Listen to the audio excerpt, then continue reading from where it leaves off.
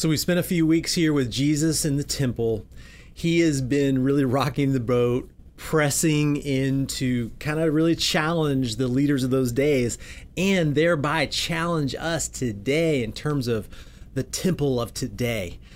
Who really is in charge? What tables need to be pushed over? This week, I think he turns from the negative more to the positive. In other words, in the past weeks, it's like, what should I not be doing? This is more of a positive of, okay, what should I be doing? What is, he's been clearing out what's bad. Now what needs to be put back in? What needs to be loaded in? What does that look like? So that's what this passage is here. And I would summarize it with this. What is the most important rule to God? Now, the first section that happens is Jesus has this interaction with these guys known as the Sadducees. And the Sadducees, that's just a title for a group of Pharisees that believe a certain theology within the larger Jewish world at the time. The Sadducees were a pretty small group.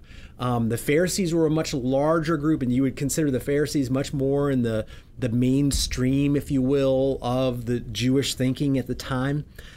We know very little about the Sadducees. Josephus, a Jewish historian from early on, wrote a little bit about them, but there's nothing surviving of their writings to today. In contrast to the Pharisees, who we know a significant about them because of what the Bible's written, but also extra biblical things. What we do know is, like the Sadducees, like here, they didn't believe in the resurrection. They didn't believe in spirits or souls. They didn't believe in angels, like any kind of spirit world that would be after this life. Basically, they thought if you died, that's it, you're done. The thing that I really wanted to, call out, and I think the reason why we have this here in Mark is that, there are always things, and there have always been things that have that are competing from what's most important. And one of the things that I often see within the Christian world, and I've experienced in my own life, is that we will major in the minors, if you will. So we'll have theological debates or philosophical discussions. And I enjoy that as much as anybody. And I think there is a place for the academic when it comes to Scripture. But if the academic never really impacts the way I live my life and the way I think, then what's the value? What's the importance of it? And I think Jesus is calling out these Sadducees in a similar kind of way. They come to him with this absurd argument. They probably use this argument a lot because in the Jewish law, for ancient Israel, God had this requirement for if a husband died and he and his wife hadn't had kids and the brother had to marry. It's like this long thing. I won't get into all that detail. And then they say, okay, then at the resurrection, supposedly that happens, whose wife is this woman going to be if she's been, in a series married to all these brothers? And Jesus answers with this summary. He says, is this not the reason you are wrong? And he gives them two things. Because you know neither the Scriptures nor the power of God. In other words, you guys are ignorant of two very significant things.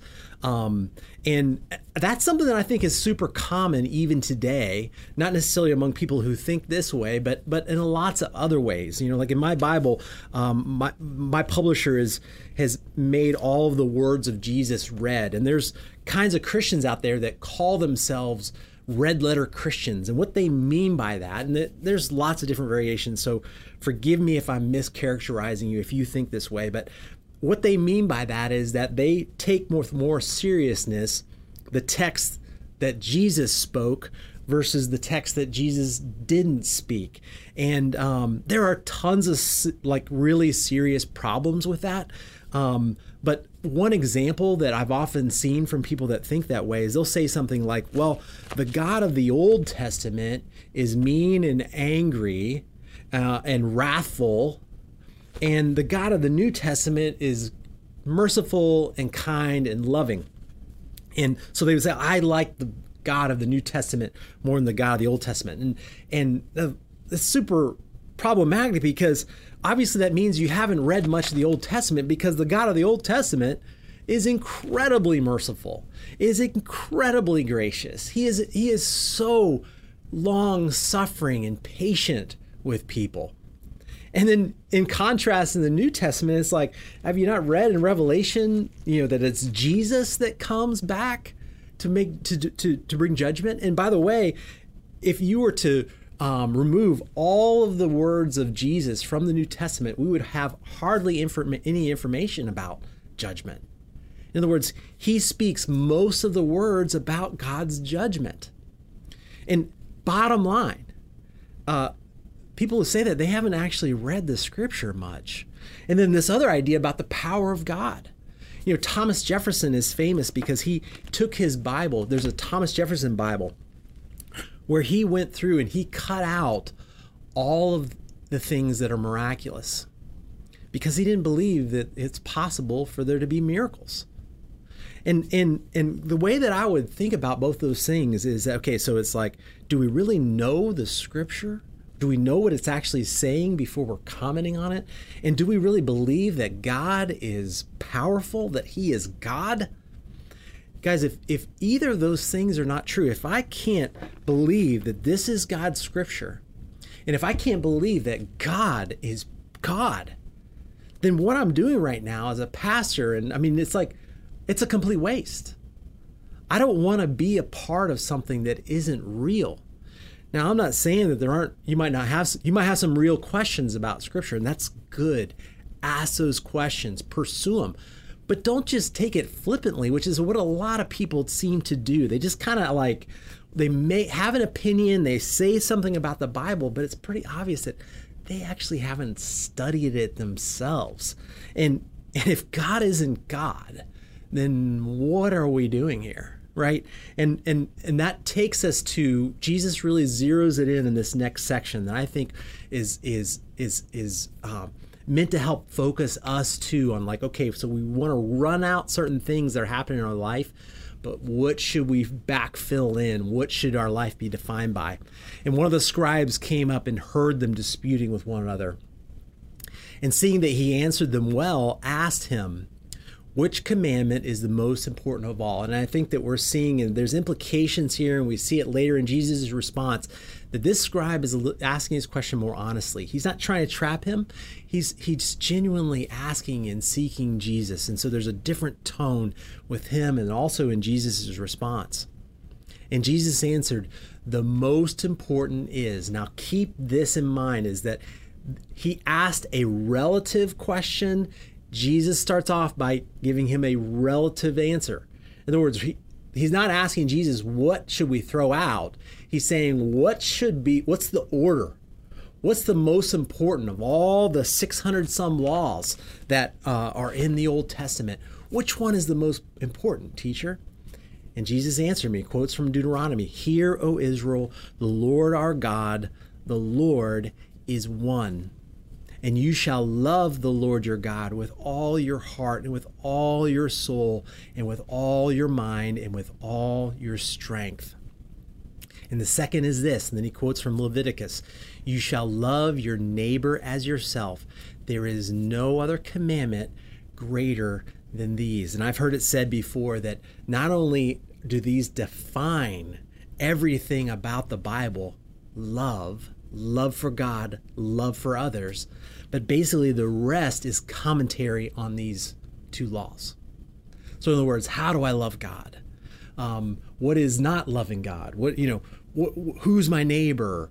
How do I love them? How do I love people as I love myself? Those are all questions that the rest of it gets into, just in from a broad standpoint. And the scribe responded to him and said to him, you are right, teacher.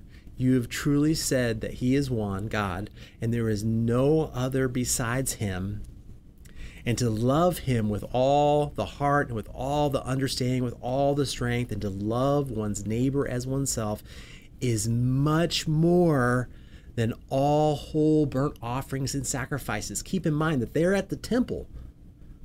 The burnt offerings and the sacrifices that God commanded. In other words, those are part of those 600 some commandments that he gave to ancient Israel. they're in that temple complex for the purpose of this. They are saying that loving God and loving people is above importance of, we'll call it, church activity. Doing I've heard it described as churchianity, putting on the show. I'm going to close my eyes when I'm singing, and I'm going to try to say a very inspirational prayer that impresses other people. But meanwhile, the rest of the week, I'm not going to love God. I'm going to love my money. I'm going to love my status. I'm going to love my influence and power and whatever it might be. Those are the things that get to be first. And then it goes on. Jesus saw that he had answered wisely, and he said to him, "You are not far from the kingdom of God." And after that, no one dared to ask him any more question. Remember that we've been talking about how Mark is like an invasion story. It's a peaceful invasion by another king from another kingdom, and he is peacefully asking and inviting us to join his kingdom. And he's telling us that the number one defining characteristic of his followers, people in his kingdom, is love. My love for God and my love for other people. That is at the core of what we believe and what we're positively supposed to be doing with our life. And I think it's important too that we've seen all these statements about, the relative importance, like what's most important. He puts loving God first. And I think the reason for that is that our love for God is like a way to calibrate everything that comes after it.